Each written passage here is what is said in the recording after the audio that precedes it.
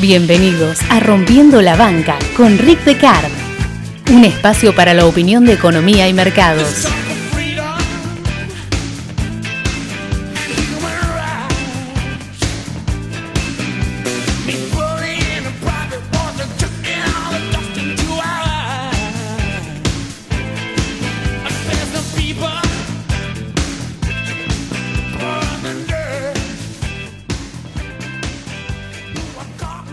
La frase between a rock and a hard place, que se puede traducir literalmente estar entre una roca y un lugar duro, inhóspito, representa la elección entre dos opciones o escenarios no queridos o inaceptables en un momento de dificultad.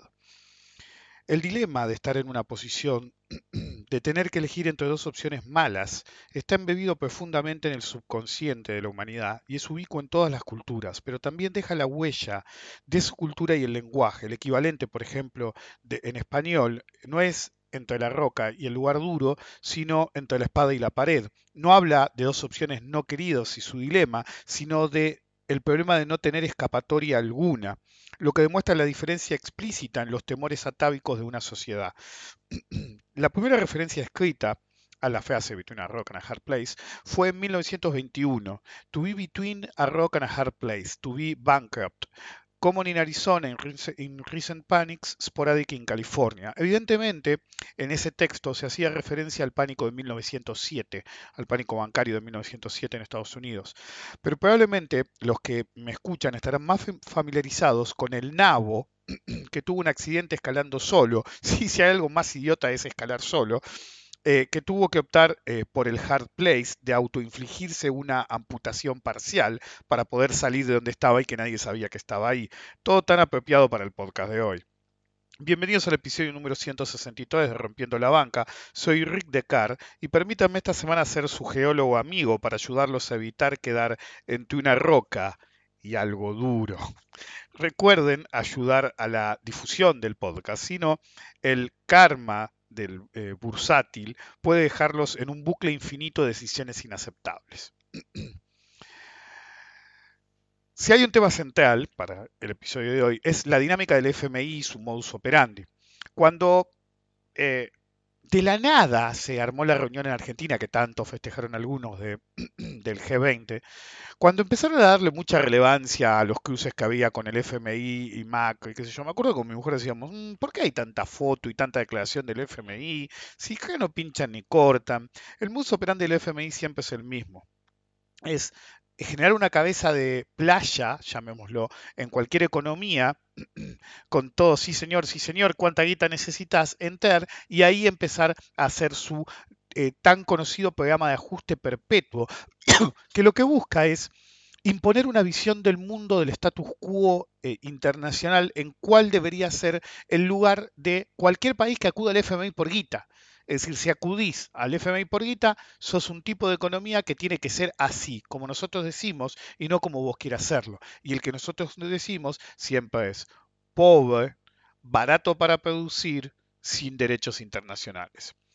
La dinámica del FMI Argentina, como ya he hablado en el pasado, en su momento, si bien nunca lo publiqué, hice un paper sobre la relación y la dinámica de la relación entre el FMI y Argentina en términos de teoría de los juegos y el comportamiento estratégico, que básicamente llegaba, si había conclusiones rápidas, era que lo primero que tenía que pasar es que era una relación tóxica para ambos lados de la ecuación, tanto el FMI como Argentina, y que básicamente derivaba en la necesidad de que uno unilateralmente cortara con el otro. Obviamente nunca iba a ser el FMI, que siempre es una cuestión de una batalla de poder. Recuerden la ley de hierro del perpetuamiento de la burocracia, el perpetuamiento del esquema de poder, de la justificación de la existencia misma de un organismo como el FMI. Entonces el FMI nunca iba a soltar. Tenía que ser un tipo de gobierno en Argentina que dijera, flaco, no más, hasta acá y no más. ¿Y cómo te saco de encima? Tomá toda la guita que te debo y no me rompas más las pelotas. Alguno en algún momento dijo, che, o decían incluso años después, qué vivos que eran, viste, cerraron el trato con el FMI y le pagaron y nosotros a ellos le prestamos una tasa y tuvieron que endeudarse mucho más por afuera. Todo bien, pero si vos ponderás el hecho de la liberación de los condicionamientos innecesarios, improcedentes y ridículos que hace normalmente el FMI, realmente te salía muy barato, muy barato.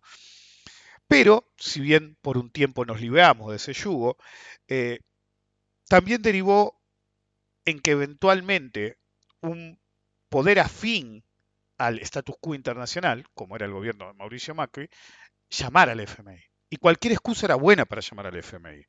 Pero eventualmente se les dio, gracias a su propia ineptitud M, en conjugación con el AM renovado de protagonismo del FMI, pero en particular de Medusa, el matrimonio nuevamente se juntó, se arreglaron las partes y dijeron, hoy, ¿cómo pudimos estar separados tanto tiempo? Si estamos destinados a estar juntos siempre. Básicamente ese era el argumento, el FMI esta vez era diferente, pero el hecho pesaba. Eh, el gobierno de Mauricio Macri ya hacía agua por todos lados, entonces se habían cerrado los mercados internacionales. Realmente no iban a llegar, iban a tener que quemar reservas a lo pavote, reservas que contabilizaban como libre de disponibilidad, que realmente no eran tales, reservas que estaban infladas artificialmente por el endeudamiento, entonces reservas que realmente no iban a ser suficientes a pesar de la amenaza fantasma del Banco Central, a pesar de los deseos y las expresiones de deseos de múltiples analistas que decían no, se bancan más de una corrida cambiaria, la realidad es que no se bancaban ni media corrida cambiaria y a la primera que hubo un poco de corrida cambiaria acudieron al FMI. Y esa era una muestra más de eh, la ineptitud del gobierno, la ineptitud de los M, que realmente no entendían que vos podés acudir al FMI por muchísimas razones. ¿Sí? Podés tener un problema productivo, una necesidad de financiar una transformación, pues por muchas razones, y no voy a enumerar todas, pero hay una sola razón por la que no solo no podés ir o no tendrías que ir, sino que vas a lograr exactamente lo opuesto, y es tener un problema de corrida cambiaria. El problema en ese momento en Argentina era la corrida cambiaria, no el financiamiento. Y lo primero, está en su carta orgánica en sí, es decir, el FMI no permite que se usen la guita que ellos dan como una ayuda contra una corrida cambiaria. Dado que ya nos dieron más de 50.000 millones y las reservas, o casi 50.000 millones, y las reservas son casi ese importe o menos ya, en realidad son menos, si básicamente no hay reservas si no fuera por el FMI. Es una locura. Pero también el FMI quería volver a la palestra. Eran un cero a la izquierda hacía años. Querían volver a la palestra, en particular Medusa, que ya estaba de salida del FMI, y quería potenciar su carrera política en el cadáver muerto y podrido de Argentina si hacía falta. Pero hey, el FMI esta vez es diferente, cosa de que ya he hablado en múltiples ocasiones en el podcast. La necesidad de cerrar el año para el gobierno local, para seguir haciendo gansadas, versus la eterna agenda del desastre del FMI. Entonces, ¿qué significa esto? Había que cerrar el año. Recuerden que ya estamos hablando de en el 18 empezaron, no, con esto cerramos el 18, y después cerramos el 19, y después cerramos el 20. Y parece que el 20 no lo cerraron y el 19 a medias. Porque el FMI ahora está teniendo pensamientos duales acerca de dar la guita o no. Entonces, por un lado, ellos querían asegurarse el financiamiento y seguir con sus boludeces, y por el otro, el FMI quería tener una entrada en Argentina y imponer su agenda del desastre, que es siempre la misma, ajuste, por donde sea. Es decir, fíjense que el FMI siempre te dice ajustar, nunca te dice por dónde. Y los que ajustan tampoco. Entonces ajustan donde les conviene por visión del mundo, donde es más fácil hacer, y normalmente eso afecta a la estructura y la dinámica de una economía, pues simplemente recortan donde es más fácil, donde por visión del mundo a ellos les parece que es mejor para seguir apoyando su agenda de gansadas, etcétera. Entonces es un ajuste salvaje, sin sentido, sin utilidad alguna, excepto la de empobrecimiento. El resultado menos inesperado, obviamente, porque el resultado era obvio. la receta de siempre y la subestimación perpetua de la reacción económica ante el ajuste brutal. El problema del FMI no es solo que siempre te dice recortá, recortar, recortar y recortar. A veces te tira un no debería estar esto que yo, pero el FMI lo que te dice es tenés que gastar menos, tenés que tener superávit, tenés que recaudar más. El problema es que recaudar más pidiendo ajuste es una incongruencia. Es imposible que una economía recaude más si todas las medidas que pide el FMI son de ajuste. Pero en todos los teatros iniciales del FMI siempre piden lo mismo. Y ellos saben que no va a funcionar. Porque como dije, el FMI primero entra con una cabeza de playa, te da lo que quieras, te da condiciones ridículas, que si no las cumplís, estás forzado a la renegociación, y si las cumplís, estás forzado a la renegociación. Entonces, no es que tanto que sean idiotas, pero es llamativo cómo siempre subestiman el efecto de sus propias políticas. Los tipos agarran y te dicen, ok, tenés que ajustar. Porque por más que lo hayan disfrazado de todos modos, yo lo dije desde el principio y ahora es obvio, las instrucciones del FMI eran claras. Ajustá, ajustá, ajustá y ajustá. Y este gobierno ajustó por donde ellos pensaban que era correcto, por donde ellos creían que su visión del mundo se imponía y todos los demás que se jodan, que fue la agenda política M desde el día uno, mal que les pese a muchos. Entonces, el verdadero problema está en que después te dan un montón de parámetros macroeconómicos que vos deberías cumplir, pero son imposibles de alcanzar por el propio ajuste en sí. Entonces, siempre está esa paradoja de el perpetuo error de calcular cómo van a evolucionar las variables macroeconómicas en un escenario de tal ajuste brutal. Entonces, los tratos del FMI son siempre incumplibles hasta que lo son. Les voy a dar un ejemplo de trato cumplible del FMI. Después del colapso de Argentina, y recuerden, de hecho, Argentina podría haber dicho no te pago un mango al FMI, porque en realidad la crisis del 2001 se precipita precisamente porque nos prometen el blindaje para hacer el megacanje, para disminuir el cuello de botella, etcétera, y nos piden un montón de condicionamientos a cambio. ¿Ok? Entonces, el gobierno de ese momento, como necesitaba la guita desesperadamente, y automáticamente pone todos los condicionamientos de golpe. ¿Sí? A todos los que preguntan shock versus gradualismo, el gradualismo no es acerca de que te la van a poner de a poco como ciudadano. No, para nada. Lo que hacen es tomar las medidas en el tiempo. A vos te van a agarchar igual, pero no es una cuestión de impacto. Es decir, shock fue lo que trató de hacer el gobierno de la Rúa para cumplir con el FMI que apareciera la guita. Cuando habían subestimado brutalmente la reacción de la gente, de la economía, de todo, cuando fracasó, ¿sí? Porque todos los parámetros que ellos imponían iban a ser agua, no pusieron un puto mango. La gente se olvida que el colapso del 2001 no fue, en términos económicos, no fue pura ineptitud del gobierno de la Rúa, sino que a cambio de todo lo que ellos iban a hacer, el FMI se iba a poner y un consorcio de prestamistas se iban a poner con un montón de guita que iban a evitar precisamente ese colapso. Pero ante las primeras reacciones, no tanto sociales, sino económicas, de ese ajuste brutal, se dieron cuenta que no iban a llegar, no, igual reventó, uy, no te mandé nada, qué joda, ¿eh? Bueno, la gente no se acuerda, pero después del colapso y durante el colapso, el FMI seguía viniendo a dar órdenes. Y de hecho, durante el gobierno de la Rúa y de Dualde, y la primera etapa del gobierno Kirchner, de Néstor Kirchner, estaban que treinaban los del FMI. ¿Por qué? Porque cumplíamos todas, absolutamente, y sobrecumplíamos todas las metas, pero haciendo lo que nosotros como país queríamos. Porque el sistema del FMI es un sistema perverso que pide que hagas algo y te dice, vos tenés que hacer esto para cumplir mis parámetros. Y la brillantez que tuvieron en su momento, tanto Dualde como Kirchner, fue, está bien, vos querés que cumpla esos parámetros macroeconómicos, te los voy a cumplir, pero haciendo lo que se me canta el culo. Y resultó que haciendo lo opuesto que pedía el FMI, llegabas a los números macroeconómicos de ellos. Eso implica que si hubiéramos hecho lo que exigía el FMI, jamás nos hubiéramos recuperado como nos recuperamos, y jamás hubiéramos llegado a los números que ellos pretendían, porque había que hacer exactamente lo opuesto. Todas las consecuencias, cuando uno implementa lo que pide el FMI, son las de siempre. Más ajuste, igual más pobreza. Igual menos solvencia. Respuesta, FMI, hola, ¿qué tengo que hacer? Más ajuste. En un bucle sin fin, en búsqueda de la inversibilidad, o si lo prefieren más, me debería haber anotado la palabra, esto lo anoté, la irreversibilidad de una visión del mundo perversa y la renegociación constante para extender su influencia nefasta en un país.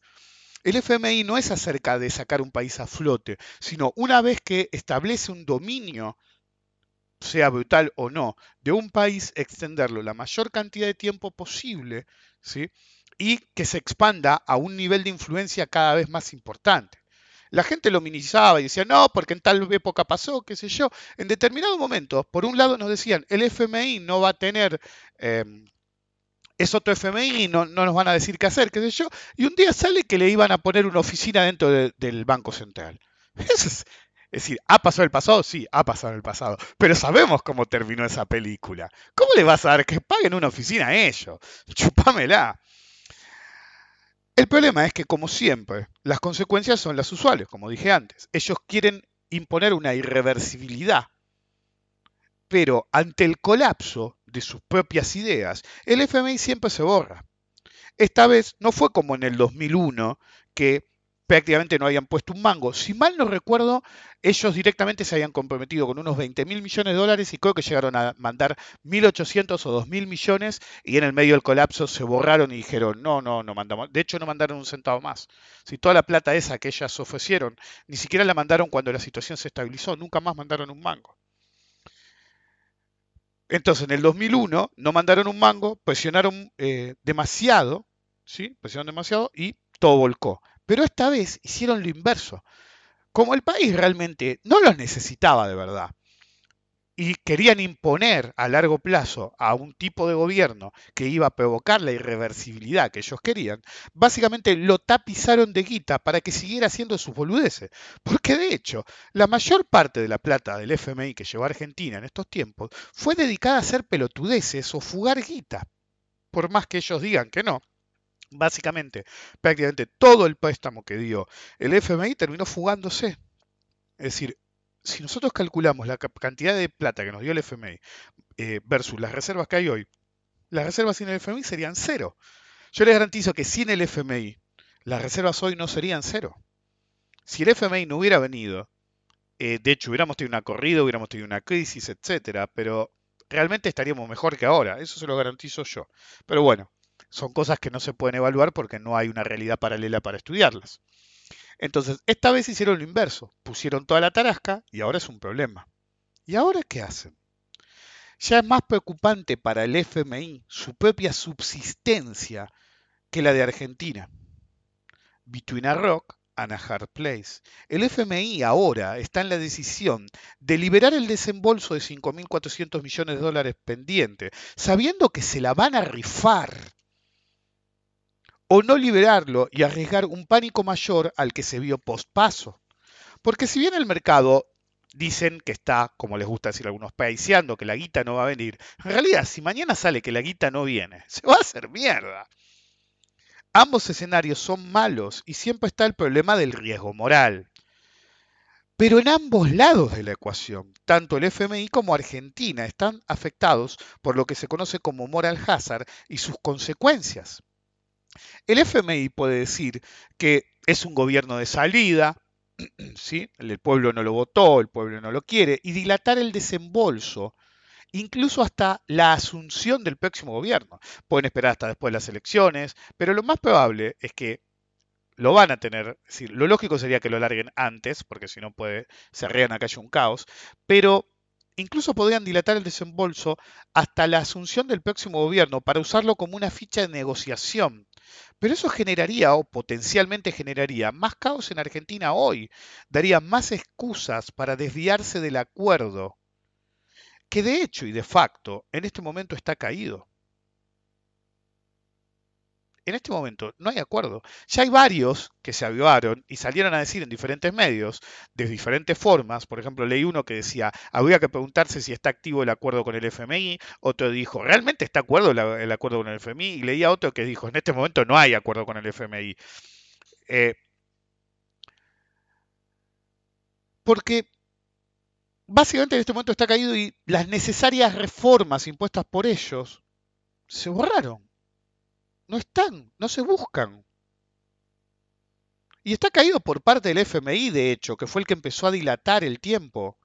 De la misma manera que hizo en el 2001, al reventar la crisis propiciada por ellos, gracias a las necesarias reformas, directamente lo dejaron de hacer. Dejaron de mandar la guita y propiciaron más crisis.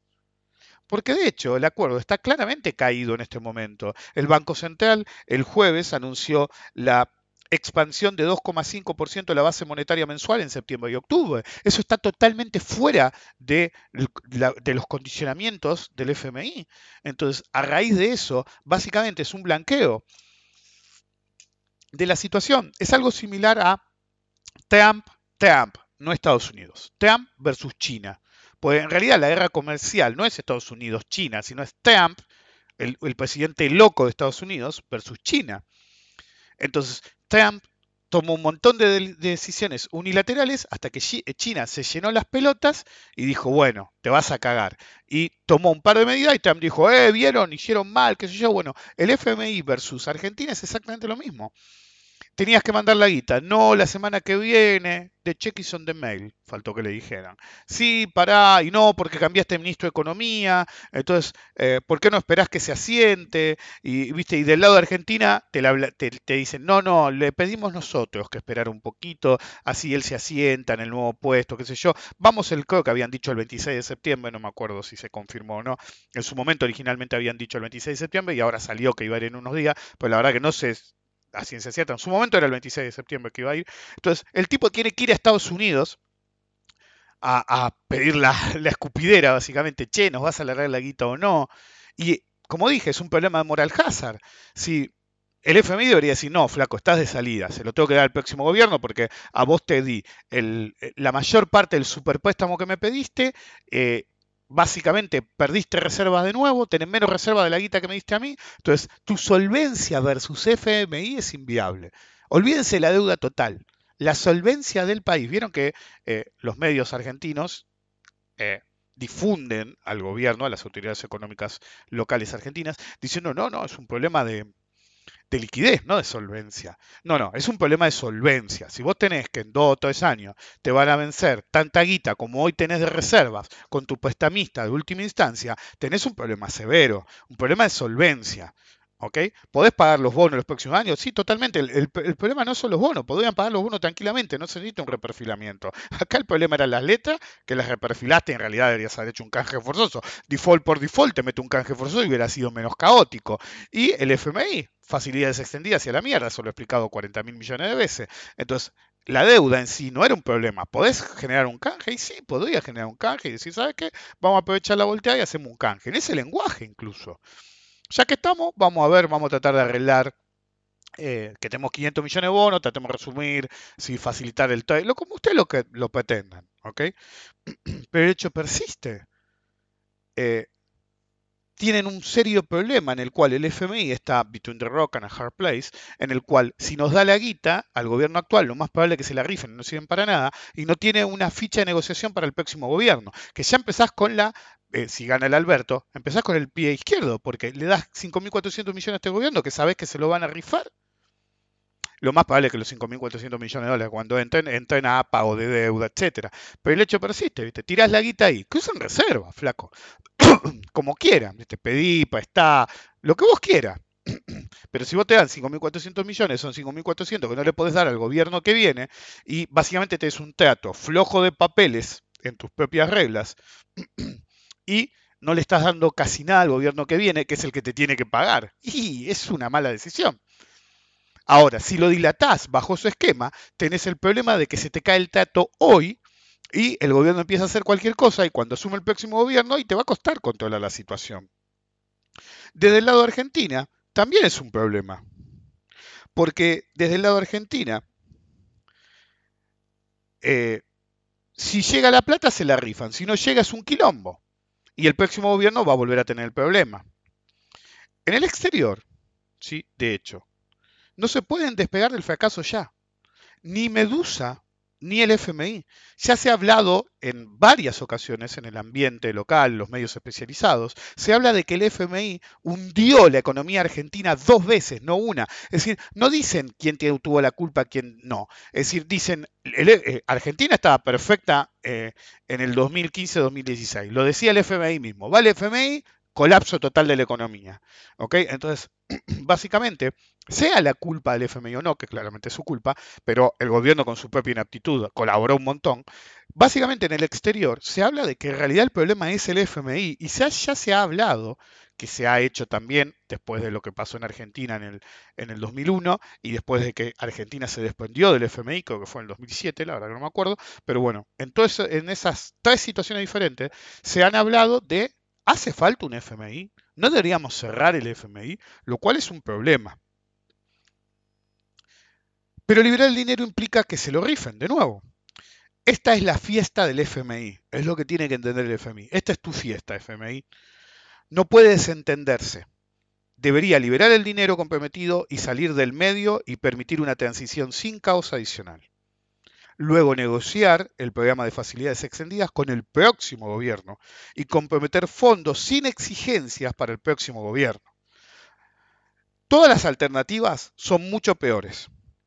Y para el FMI, no para Argentina. Los grados de libertad prácticamente son inexistentes. Quiere decir, todas las decisiones a partir de ahora, para el FMI por lo menos, son forzadas.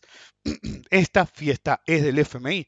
Es la fiesta que vos quisiste armar, que se armó como vos quisiste y que ahora la tenés que pagar.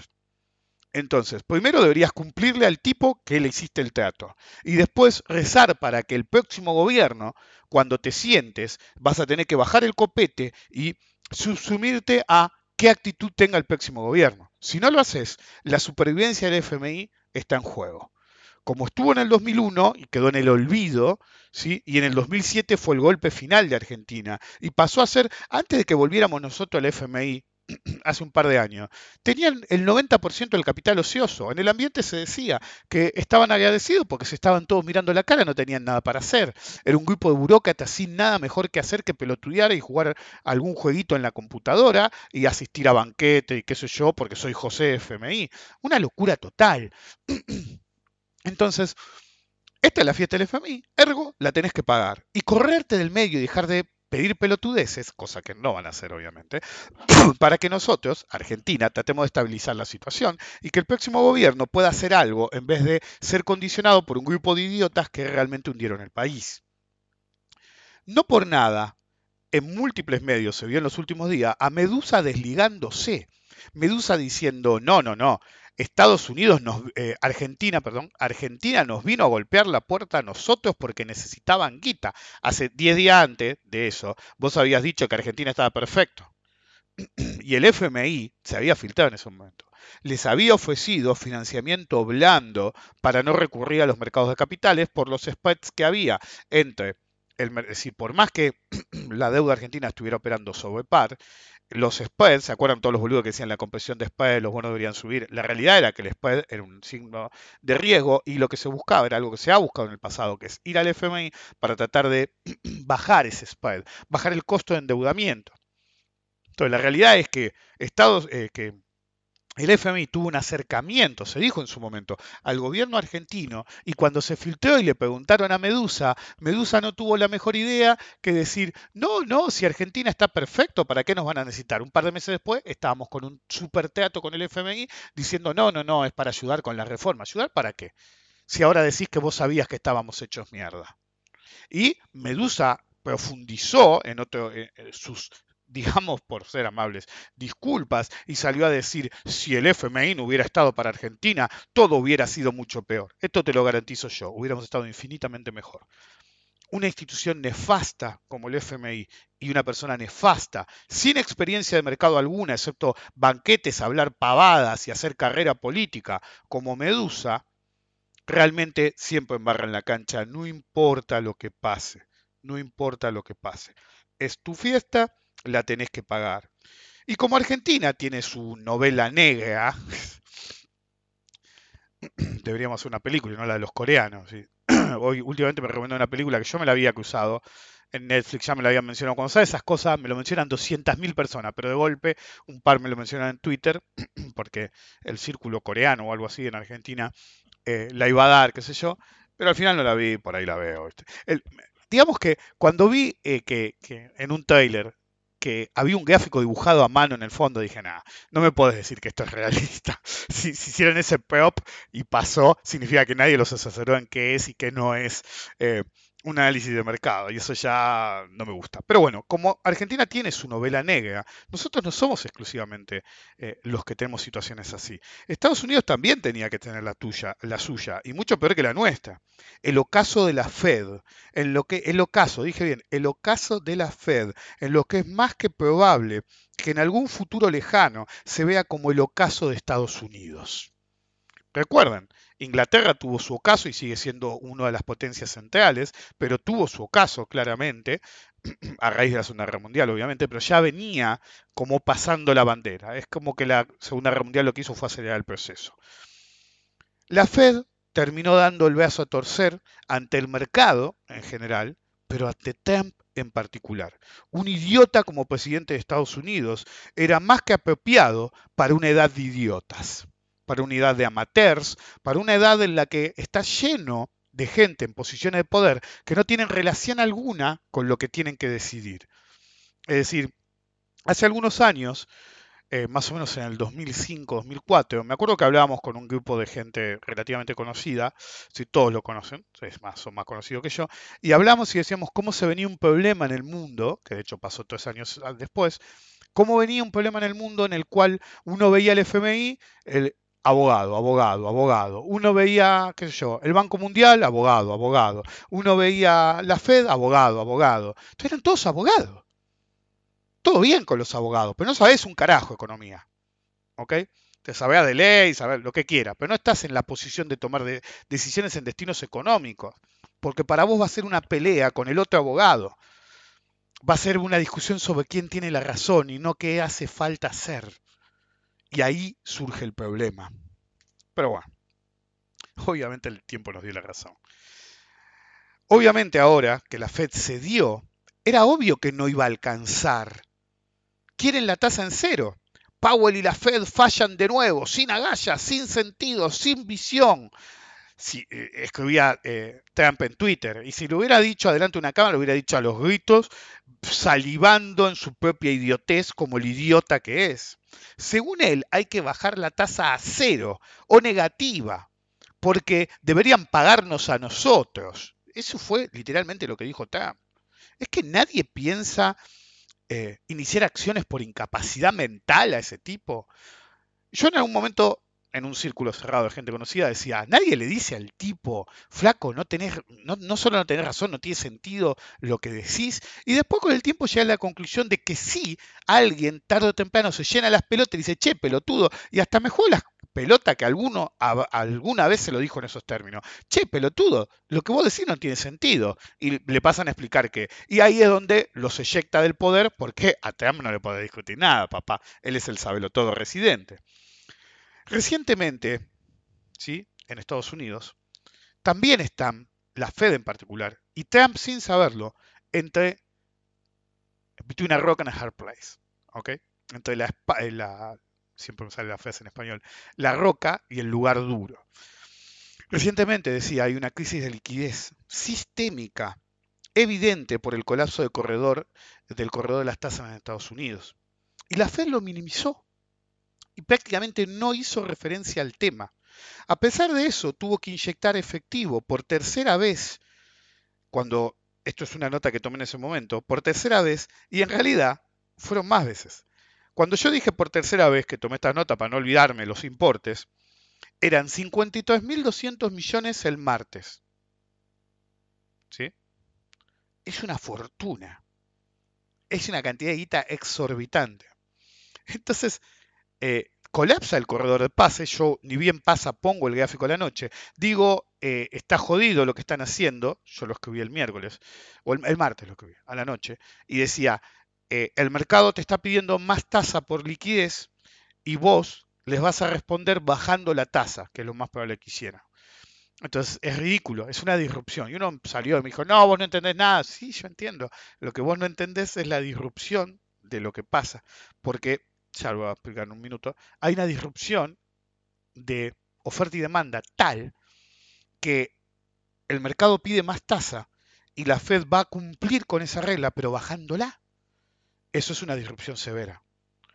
Entonces, en ese momento que escribí, era la tercera, esta nota para acordarme los importes, después se hizo más fácil porque repetían siempre el mismo número, eran 53.200 millones el martes, 75.000 millones el miércoles y 75.000 millones el jueves. Eran tres.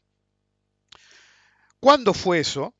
¿Sí? Porque después hubo 75.000 millones más el viernes. ¿Cuándo fue eso que empezaron a intervenir?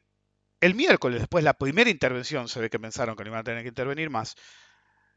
Básicamente desestimaron totalmente el problema. Directamente ellos casi ni lo mencionaron. Y cuando un periodista le preguntó, dijeron, no, es algo transitorio, no pasa nada. Y siguió hablando del sendero de la inflación y el crecimiento y todas esas boludeces. ¿De veras? Hay que darle la derecha a algo atrás. No tienen visión. Los que están hoy a cargo de la Fed no tienen la menor idea de lo que está pasando. Me acuerdo que en el 2016 lo guardé, ya había empezado el podcast. Creo que iba por el capítulo, el episodio 3 o 4. Y me acuerdo que un yankee conocido había puesto un tweet y había puesto la Fed tiene cero credibilidad. Y todavía todas las notas, que después nunca las usé, porque pasó mucho tiempo y el tema era en ese momento. Es decir, escribí lo que el tipo había puesto, escribí la decisión de la Fed y escribí una nota para mí que me la acuerdo patente y que decía, recién ahora te das cuenta que la Fed perdió credibilidad. Eso pasó cuando dejó 10 años la tasa cero, flaco. Ahí perdió credibilidad. Cada día que pasaba con la tasa cero perdí un poco más de credibilidad. ¿Ok? Pero bueno, no importa. Esa fue una idea que quedó. Tal vez nunca la toque, pero bueno, la menciono ahora. Entonces realmente la Fed, es decir, ha volcado, es decir, Greenspan era un incompetente total, de hecho fue el que produjo la burbuja, ¿sí? Porque él hablaba de exuberancia irracional y en realidad el irracional era él que quería forzar que el mercado hiciera lo que él pensaba que tenía que hacer el mercado. Para eso puso la tasa a 1 artificialmente y sin necesidad, produjo la burbuja subprime y cuando vino alguien y tuvo que usar política monetaria realista, a pesar de que tampoco era del todo necesaria en ese momento, produjo el colapso. Entonces, en realidad, no fue Bernanke el que produjo el colapso. Que lo produjo fue Greenspan, que se creía el señor mercado. De hecho, la visión sobre Greenspan empezó a bajar cada vez más. Fíjense que ya nadie habla del tipo. Su momento era un dios. ¿Por qué? Porque eventualmente la gente empezó a darse cuenta que el tipo era un idiota. Ok. Pero el punto persiste. Desde Greenspan no ha habido verdaderos profesionales a cargo de la Fed y cada uno es peor que el anterior. La Fed ha muerto. Trump la mató de forma definitiva, pero no la mató él solo. La Fed ya estaba tirada en el piso y vino Trump y le dio con un ladrillo en la cabeza hasta que murió. Dos recortes seguidos de la tasa de referencia, totalmente innecesarios. Y el matón, digo el presidente Trump, lo considera insuficiente. Menos grados de libertad y están igual o peor.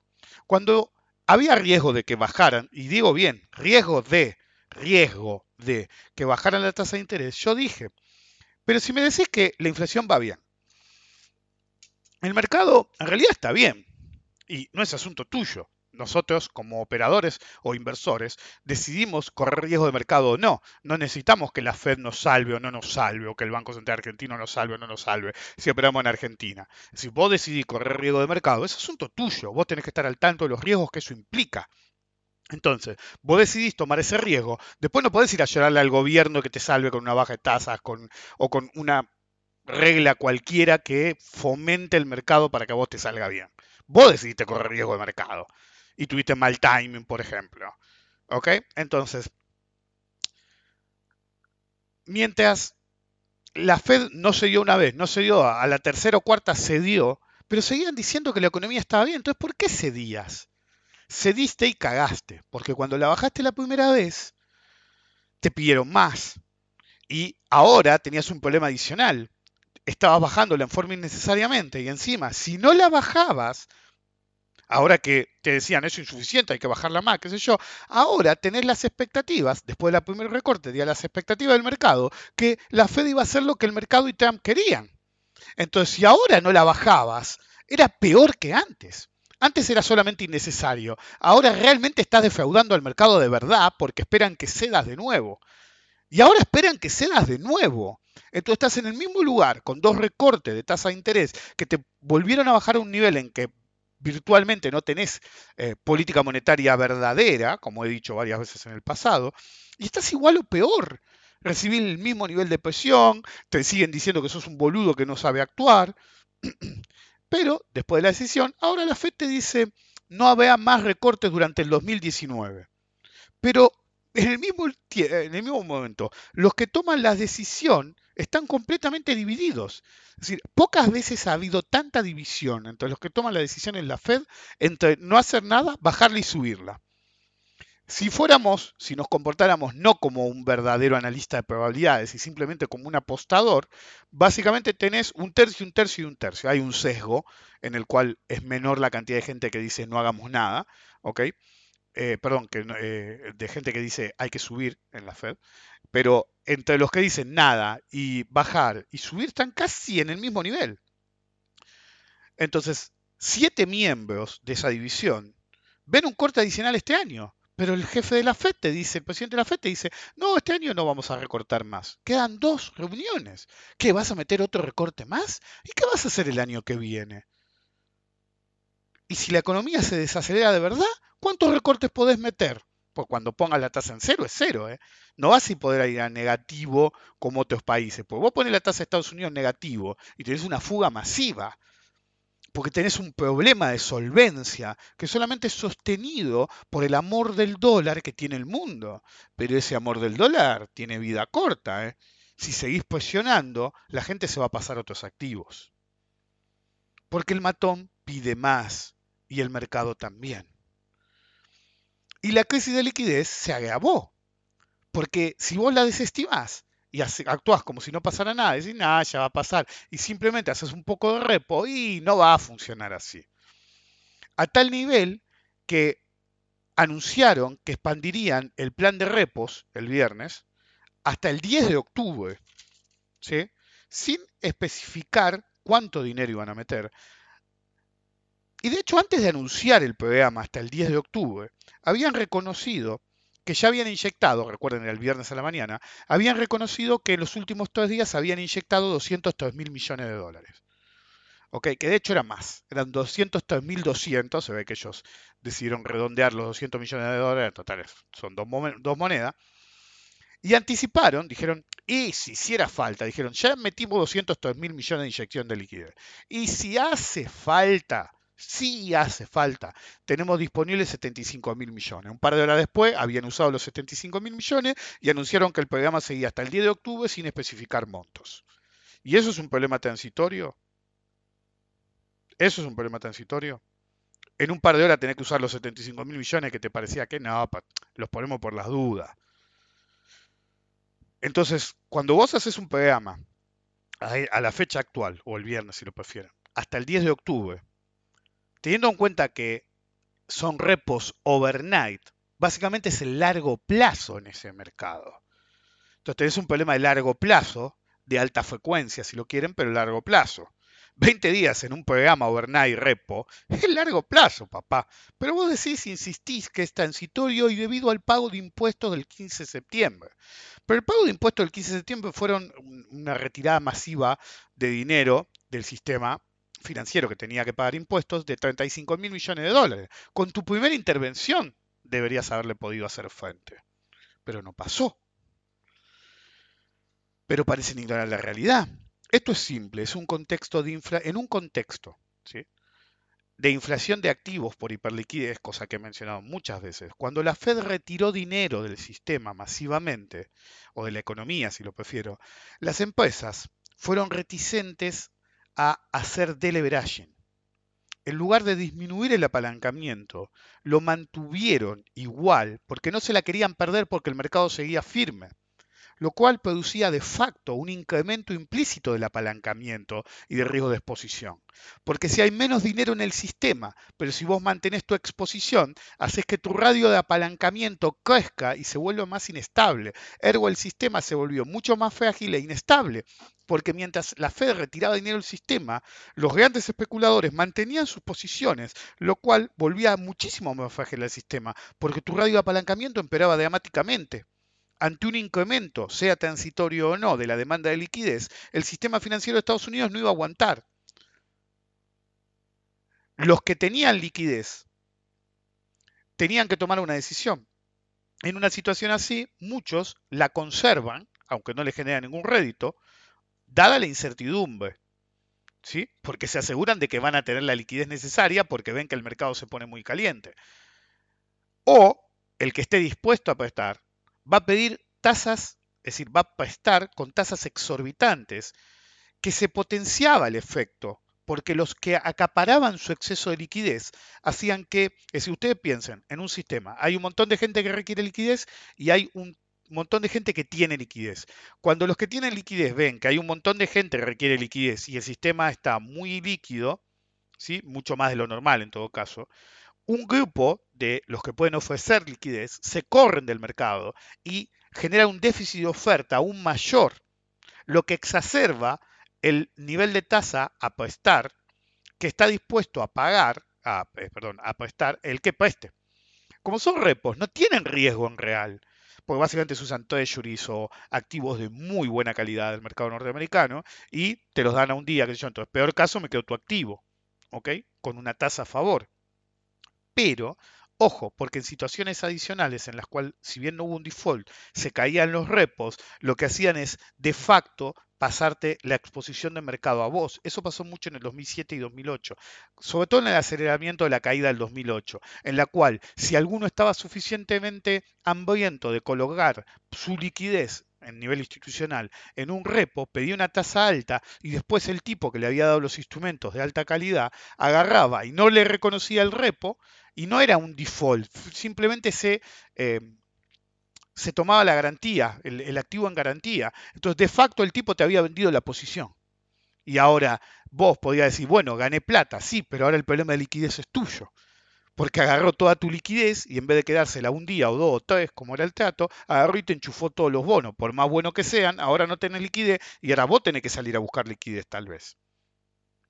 Entonces, era obvio y yo esperaba, por eso estaba atento a esa noticia y por eso puse el gráfico enseguida, porque estaba esperando que, dado esa simetría que venía hace unos días, en realidad hace un mes o dos, hubiera un colapso en el corredor de tasas, en la parte superior del corredor de tasas. Y surge una paradoja.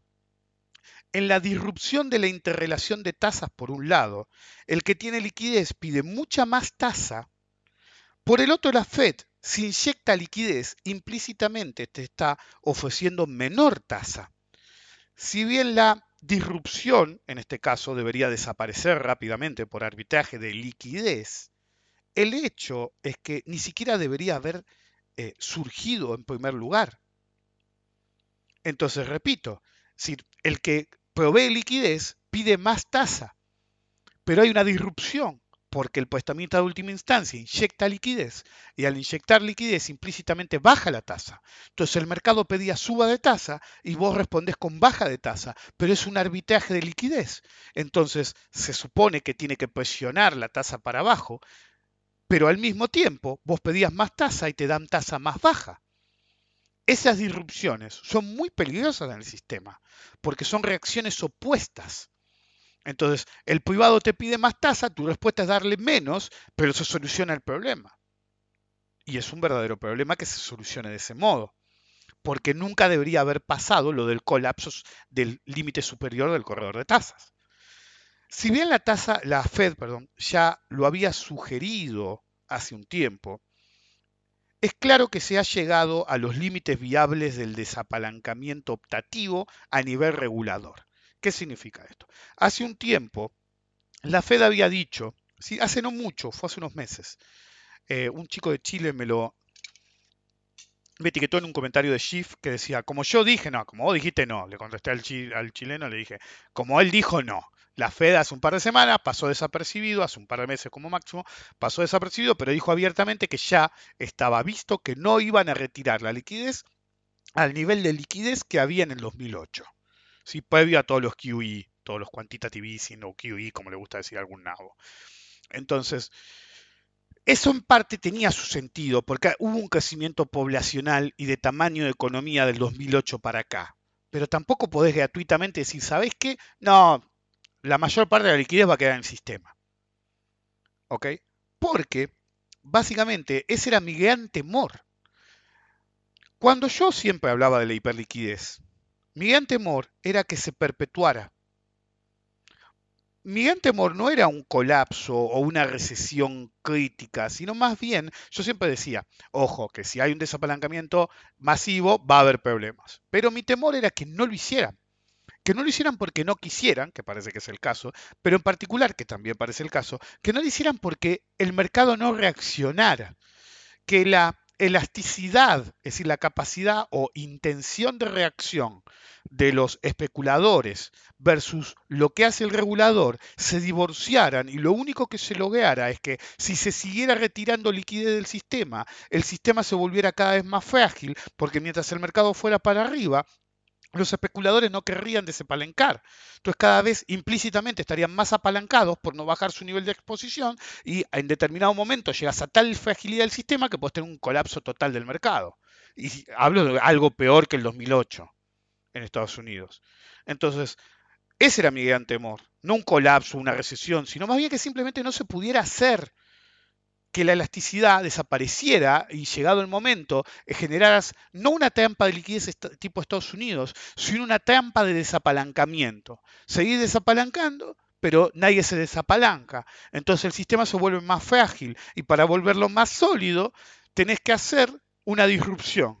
En vez de hacerlo más sólido retirando dinero, que sería lo lógico, tenés que volver a emitir dinero y rezar para que los tipos no se hayan hecho adictos al nuevo nivel de radio de apalancamiento, porque si no, podés llegar a tener un colapso porque se apalancan más. Entonces, si vas a emitir de nuevo, deberías empezar a meter nuevas regulaciones respecto de cuál es el apalancamiento máximo permitido a ciertos especuladores. Porque si no, ahora volvés a estar between a rock and a hard place. Es decir, tu desapalancamiento funcionó hasta cierto nivel, pero aparentemente no funcionó como quisiera. Entonces, si ahora emitís de nuevo o expandís la base monetaria para tratar de que el sistema deje de ser tan frágil, pero los tipos perciben ese dinero como pasible de hacer nuevas apuestas a favor del mercado, terminás perpetuando la fragilidad del sistema. Y con la teoría monetaria moderna, o la excusa de la nueva teoría monetaria moderna, buscarán la panacea de la política hipermonetaria, ¿sí? Que básicamente es, para hablar mal y pronto, la nueva política monetaria, política monetaria moderna lo que dice es, tenés señoreaje perfecto. Mientras la gente te acepte los dólares, vos seguís emitiendo. Hacé lo que quieras con la guita, pero vos seguís emitiendo. Tiene sus problemas, la teoría ya voy a hablar del tema. Y algunos problemas que nadie quiere ver. Si todo se concentra en los problemas obvios, que no son tan problemáticos dado la situación y no prestan atención a la asimetría de la situación. Y no solamente parece que van a abrazar eso, que ya lo habían insinuado, como dije hace un par de meses o un par de semanas, la verdad que no me acuerdo, pero creo que fue un par de meses, también parece que van a querer abrazar el camino más largo del deleveraging indirecto, que lo mencioné en su momento en un seminario de burbujas, creo. Agarrar, sentarse y decir, podemos mantener el nivel de apalancamiento actual en forma semiperpetua, agarrando y emitiendo poco dinero o mucho menos del que requeriría la expansión poblacional, ¿sí? Tanto local como internacional. De hecho, haciendo eso, indirectamente se produciría una baja relativa de la masa monetaria respecto a la que uno debería necesitar normalmente. Es un camino que tarda un par de décadas, sujeto a que no tengas ningún quilombo en el medio, sujeto a que no hiperemitas de nuevo, etc. Pero se podría hacer. ¿Sí? Yo no creo que un sistema pueda aguantar tanto sin una corrección fuerte y con el mercado hiperapalancado va a tener un problema. Pero mientras sea un problema de privados, que digan me fundí al nivel que sea, de tamaño que sea, todo bien. El problema es cuando se empieza a meter en instituciones grandes que realmente son parte del sistema. Recordemos que por ahora, por lo menos, Estados Unidos tiene doble señoreaje. El señoreaje local, ¿sí? De sus propios ciudadanos, y el señoreaje internacional, en el cual la gente requiere dólares. Como alguna vez dije, un profesor mío de Estados Unidos siempre decía que el solo hecho del lucky dollar, ¿sí? Esos que mucha gente lleva un dólar de la suerte en el bolsillo, realmente es un financiamiento a tasa cero de Estados Unidos brutal. Sí, yo conozco por lo menos 10 personas que tienen un lucky dólar tirado por ahí o en la billetera. Si ustedes tienen en cuenta que la población económicamente activa o los adultos del mundo sean, no sé, 3.000, 4.000 millones de adultos, ¿sí? Que solamente la mitad tenga un dólar de la suerte, son 2.000 millones de dólares que te financiaste gratis.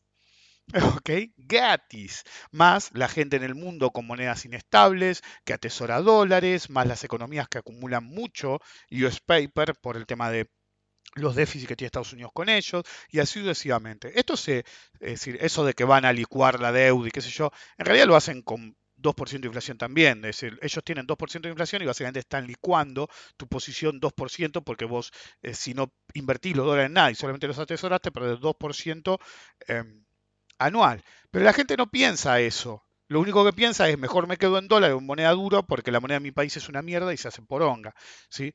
En otros casos lo hacen por diversificación, por la razón que sea. Básicamente hay un doble señoreaje. El dólar es la moneda del planeta. China está tratando de bancarlo hace rato. Ahora es el mejor contendiente. En su momento lo trató de hacer Japón, Cash and Burn en los 90, olvídate. En su momento lo quiso hacer Arabia. ¿Sí? No realmente reemplazar al dólar, sino hacer que las transacciones de petróleo, en las que ellos eran primariamente siempre un lado, se hicieran en otra moneda que no fuera el dólar. ¿Sí? No se proponía exactamente que se usara la moneda de ellos, pero que fuera un comodín, digamos. No, no necesariamente siempre depender de que le dieran dólares todo el tiempo. También fracasó. Y ahora el más fuerte contendiente es China porque normalmente es viva y hace swaps con otras economías que yo y empieza a insertar yuanes en el resto del mundo. ¿Ok? Entonces, el señoreaje internacional del dólar se va a mantener muchísimos años, muchísimos años. Probablemente ninguno de los que estamos vivos en este momento veamos el ocaso total del dólar, si se da alguna vez. Pero el hecho persiste, la Fed ha muerto. Sí, la política monetaria de Estados Unidos ha muerto. Mezcla de adoptar la hiperliquidez perpetua, mezcla de la nueva teoría monetaria moderna, mezcla de agarrar y decir, ok, traté de hacer deleveraging, pero el mercado le hablé con el corazón y me respondieron con el bolsillo y tratan de, como decían acá, y tratan de mantener la hiperliquidez en forma perpetua y al hacerlo y mantenerla estática y mantener la exposición al mercado, básicamente vuelven frágil el sistema porque implícitamente se incrementa la palanca, eso ya lo expliqué, sea una mezcla de todo eso y de otros factores y de otros que por ahí ni se me ocurren a mí. El hecho persiste que estamos en una economía mundial de hiperliquidez que no tiene sesgo alguno de reducir la hiperliquidez. Con una trampa adicional. Si se viene una corrección fuerte en el mundo, la respuesta ¿cuál es siempre? Emitir más. Entonces, si todo se mantiene más o menos normal, vamos a mantener la hiperliquidez y hasta por ahí expandimos liquidez con la excusa de mantener el sistema siempre en el camino del perpetuo crecimiento. ¿Sí? Parece que Estados Unidos de golpe, como hizo en otras ocasiones, quiere el movimiento perpetuo del crecimiento macroeconómico, que nunca pasa, siempre hay una crisis. Entonces, si hay una crisis, ¿qué van a hacer? Van a emitir más. Entonces, a mí les permito recordar, algún día voy a hacer el ciclo Nada Nuevo Bajo el Sol, que va a ser un ciclo de varias cosas, por ejemplo, hablar de deuda y default, de emisión, de devaluación, de inflación, todo ya se ha visto antes. Todo bien con con la teoría de la monetaria moderna, pero no es tan moderna. Los romanos intentaron emularla, ¿sí? La inventaron en el pico de su civilización, en el pico de su imperio. No salió muy bien eso. Está bien que era otro mercado, digamos, otro mundo, otra economía, pero el intento de hacerlo produjo el colapso total del imperio romano y derivó después en la era oscura como 500 años, 600 años, con la civilización estancada. Obviamente no creo que pase eso, es como algunas vez me preguntaron, ¿ves una crisis del 30? Me decían en el medio del 2008 y no, el safety net que hay alrededor de todos nosotros no existía en la década del 30 y si bien se redujo mucho, mucho desde el 2008, sigue estando ahí. ¿Ok? Sigue habiendo un montón de contenedores teóricos de la sociedad y la civilización en la cual Simplemente hay que abrir el grifo de la hiperliquidez de nuevo y vemos. Pero el problema es que cuando se abre para hacer política anticíclica, en los últimos 20 años, después no lo cierran cuando es procíclico. Entonces te emito porque voy para arriba, te emito porque estoy en crisis, te emito porque voy para abajo, te emito por las dudas y de paso te emito un poco más. Y eso no es viable a largo plazo. Mientras el emisor, eso lo vemos en países chicos como Argentina, vos emití, y en 5, 10 años, a veces en 1, 2, 3 años, tenés un colapso. Sí, puede ser un colapso total o una crisis económica severa. Obviamente, un país como toda Europa, como en términos monetarios, digo directamente toda Europa, como Inglaterra, como Estados Unidos, como China, como Japón, países con monedas extremadamente duras, ¿sí? Tiene una capacidad de emisión mucho más grande que nosotros, Argentina o un país bananero. Entonces, ellos sí tienen la capacidad de emitir, emitir, emitir, emitir. Pero, como le decía a mi mujer, y ya hablaré en profundidad del otro tema, vos tenés un problema. Si en algún momento emitiste tanto que le empezás a generar dudas a la gente de si tu billete vale algo, cuando querés dar vuelta al proceso, ya está. La moneda se basa en confianza. El día que perdés la confianza en la moneda, cagaste. Y es algo que no sufre el primer mundo, porque las últimas veces que tuvieron un colapso total de la moneda se asocian a regímenes de gobierno anteriores. Por ejemplo, el colapso de la República de Weimar en Alemania, cuando tuvieron una hiperinflación feroz, creo que fue Weimar y no el Reich, pero bueno, no importa, Weimar. En Estados Unidos, durante la guerra civil, hubo hiperinflación. No la hiperinflación que hubo en Argentina en los 80 o en Venezuela ahora, pero realmente hubo un proceso hiperinflacionario, que es normal en contextos de una situación como una guerra civil. Si una guerra es una cosa, porque vos sos tu país contra otro, pero vos una guerra civil es más jodido. Em, entonces, dado que son eventos tan viejos, se generó la ilusión en los países centrales que no les debería pasar ahora porque la teoría, porque nuestro safety net, porque nuestro banco central, porque lo que sea. Y esto no es así. Y el problema es que pueden descubrir más temprano que tarde que una vez que alguien pierde la confianza en una moneda, esa moneda no vale nada. Hubo es decir, todos los que piensan que el Brexit fue un problema, de hecho en la crisis griega hubo un problema en el cual, a pesar de que los euros valían todo, si a vos te venían con un euro griego, porque vos identificás, los euros griegos son los más fáciles de identificar porque tienen letras griegas en algún lado del diseño. Entonces, cuando vos ibas a pagar en esa época un euro griego, había otros países en la zona euro que te decían, no, griegos no tomamos. Ibas al banco y te los tomaban. De hecho, hubo que hacer que la gente fuera obligada a tomarlos, porque si desconfiaban del euro, que era de Grecia, en realidad estabas desconfiando del euro. Se solucionó, ok, se solucionó, pero el hecho persiste. Si vos perdés la confianza en tu moneda, es muy difícil recuperarla. ¿Sí? Y la razón por la que la economía argentina está aguantando tanto en este momento es porque en realidad, y gracias a los 10 años casi de convertibilidad que tuvimos. ¿Por qué? Porque después de varios años de usar monedas con diferentes nombres, se recuperó el concepto de el peso es la moneda argentina. Entonces, si bien se ha devaluado mucho, ha habido mucha inflación o lo que fuere, se sigue pensando en la moneda como propia. Y al pensar en la moneda como propia, no se la rechaza tanto. ¿Ok? Es un concepto fundamental en términos monetarios, en el cual mientras vos sientas identidad con la moneda, básicamente la vas a aceptar, aunque baje mucho valor. Ahora, en la época de la hiperinflación, habían inventado el peso argentino y el austral. La gente no tenía ese sentido de pertenencia con esas monedas. Me acuerdo cuando se era el austral, yo era chico, y te decían, ¿austral? ¿El qué?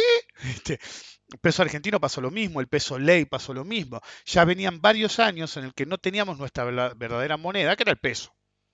Entonces, si algo inventó la convertibilidad o reinventó, fue volver a identificar a la gente con la moneda local. Eso hace que se genere un sentido de pertenencia y que la moneda siga aceptándose en un grado mayor que si no fueras. Tan fácil como ponerle el nombre correcto. El nombre que va con la identidad nacional de la moneda. Suena ridículo, pero la gente es así. Entonces, el verdadero problema de estar entre la roca y el lugar duro es cuando uno se pone en esa posición por sí mismo. Pasó con este gobierno M, pasó con el FMI Argentina, pasó con el Brexit y Europa. Yo me acuerdo cuando se armó la zona euro, en su momento en Inglaterra decían, es ahora que tenemos que decir no nos metemos, porque si en el futuro, por X razón, nos queremos ir, porque claramente no querían estar totalmente vinculados si no hubieran reemplazado la libra, no nos van a dejar o nos van a poner mil pies en el camino. Si nos corremos ahora, decían en ese momento, no nos van a romper las pelotas. Between a rock and a hard place. Y Europa lo mismo. Pudo haber dicho o te unís a la moneda también o estás fuera de Europa. ¿Sí? Y listo, querés hacer un teatro con vos, solo, toda Europa contra Inglaterra, no hay ningún problema. ¿Ok? Estados Unidos hizo lo mismo. Hizo lo mismo al elegir a Trump, hizo lo mismo Trump al ir contra la Fed, hizo lo mismo Trump al ir contra China. ¿Ok? Entonces, uno es responsable muchas veces de ponerse en una situación en la que va a terminar teniendo que elegir entre situaciones completamente no queribles para uno. Entonces, lo primero que hay que hacer es tener una visión más allá del tiempo, ¿sí? Una de las razones por las cuales yo estoy tratando de poner material mío de hace muchos años en la app, como los programas radio que estoy convirtiendo, convertí todo eso hoy a la tarde, ahora termino esto, lo edito y convertiré otro. Entonces, lo que hago es que vean cómo a través de los años sigo una línea analítica conductual, si lo quieren, en el cual trato de ver más allá. Y es la forma en la que a través de los años he evitado ponerme entre la espada y la pared, si lo quieren, o between a rock and a hard place. Nos vemos la próxima.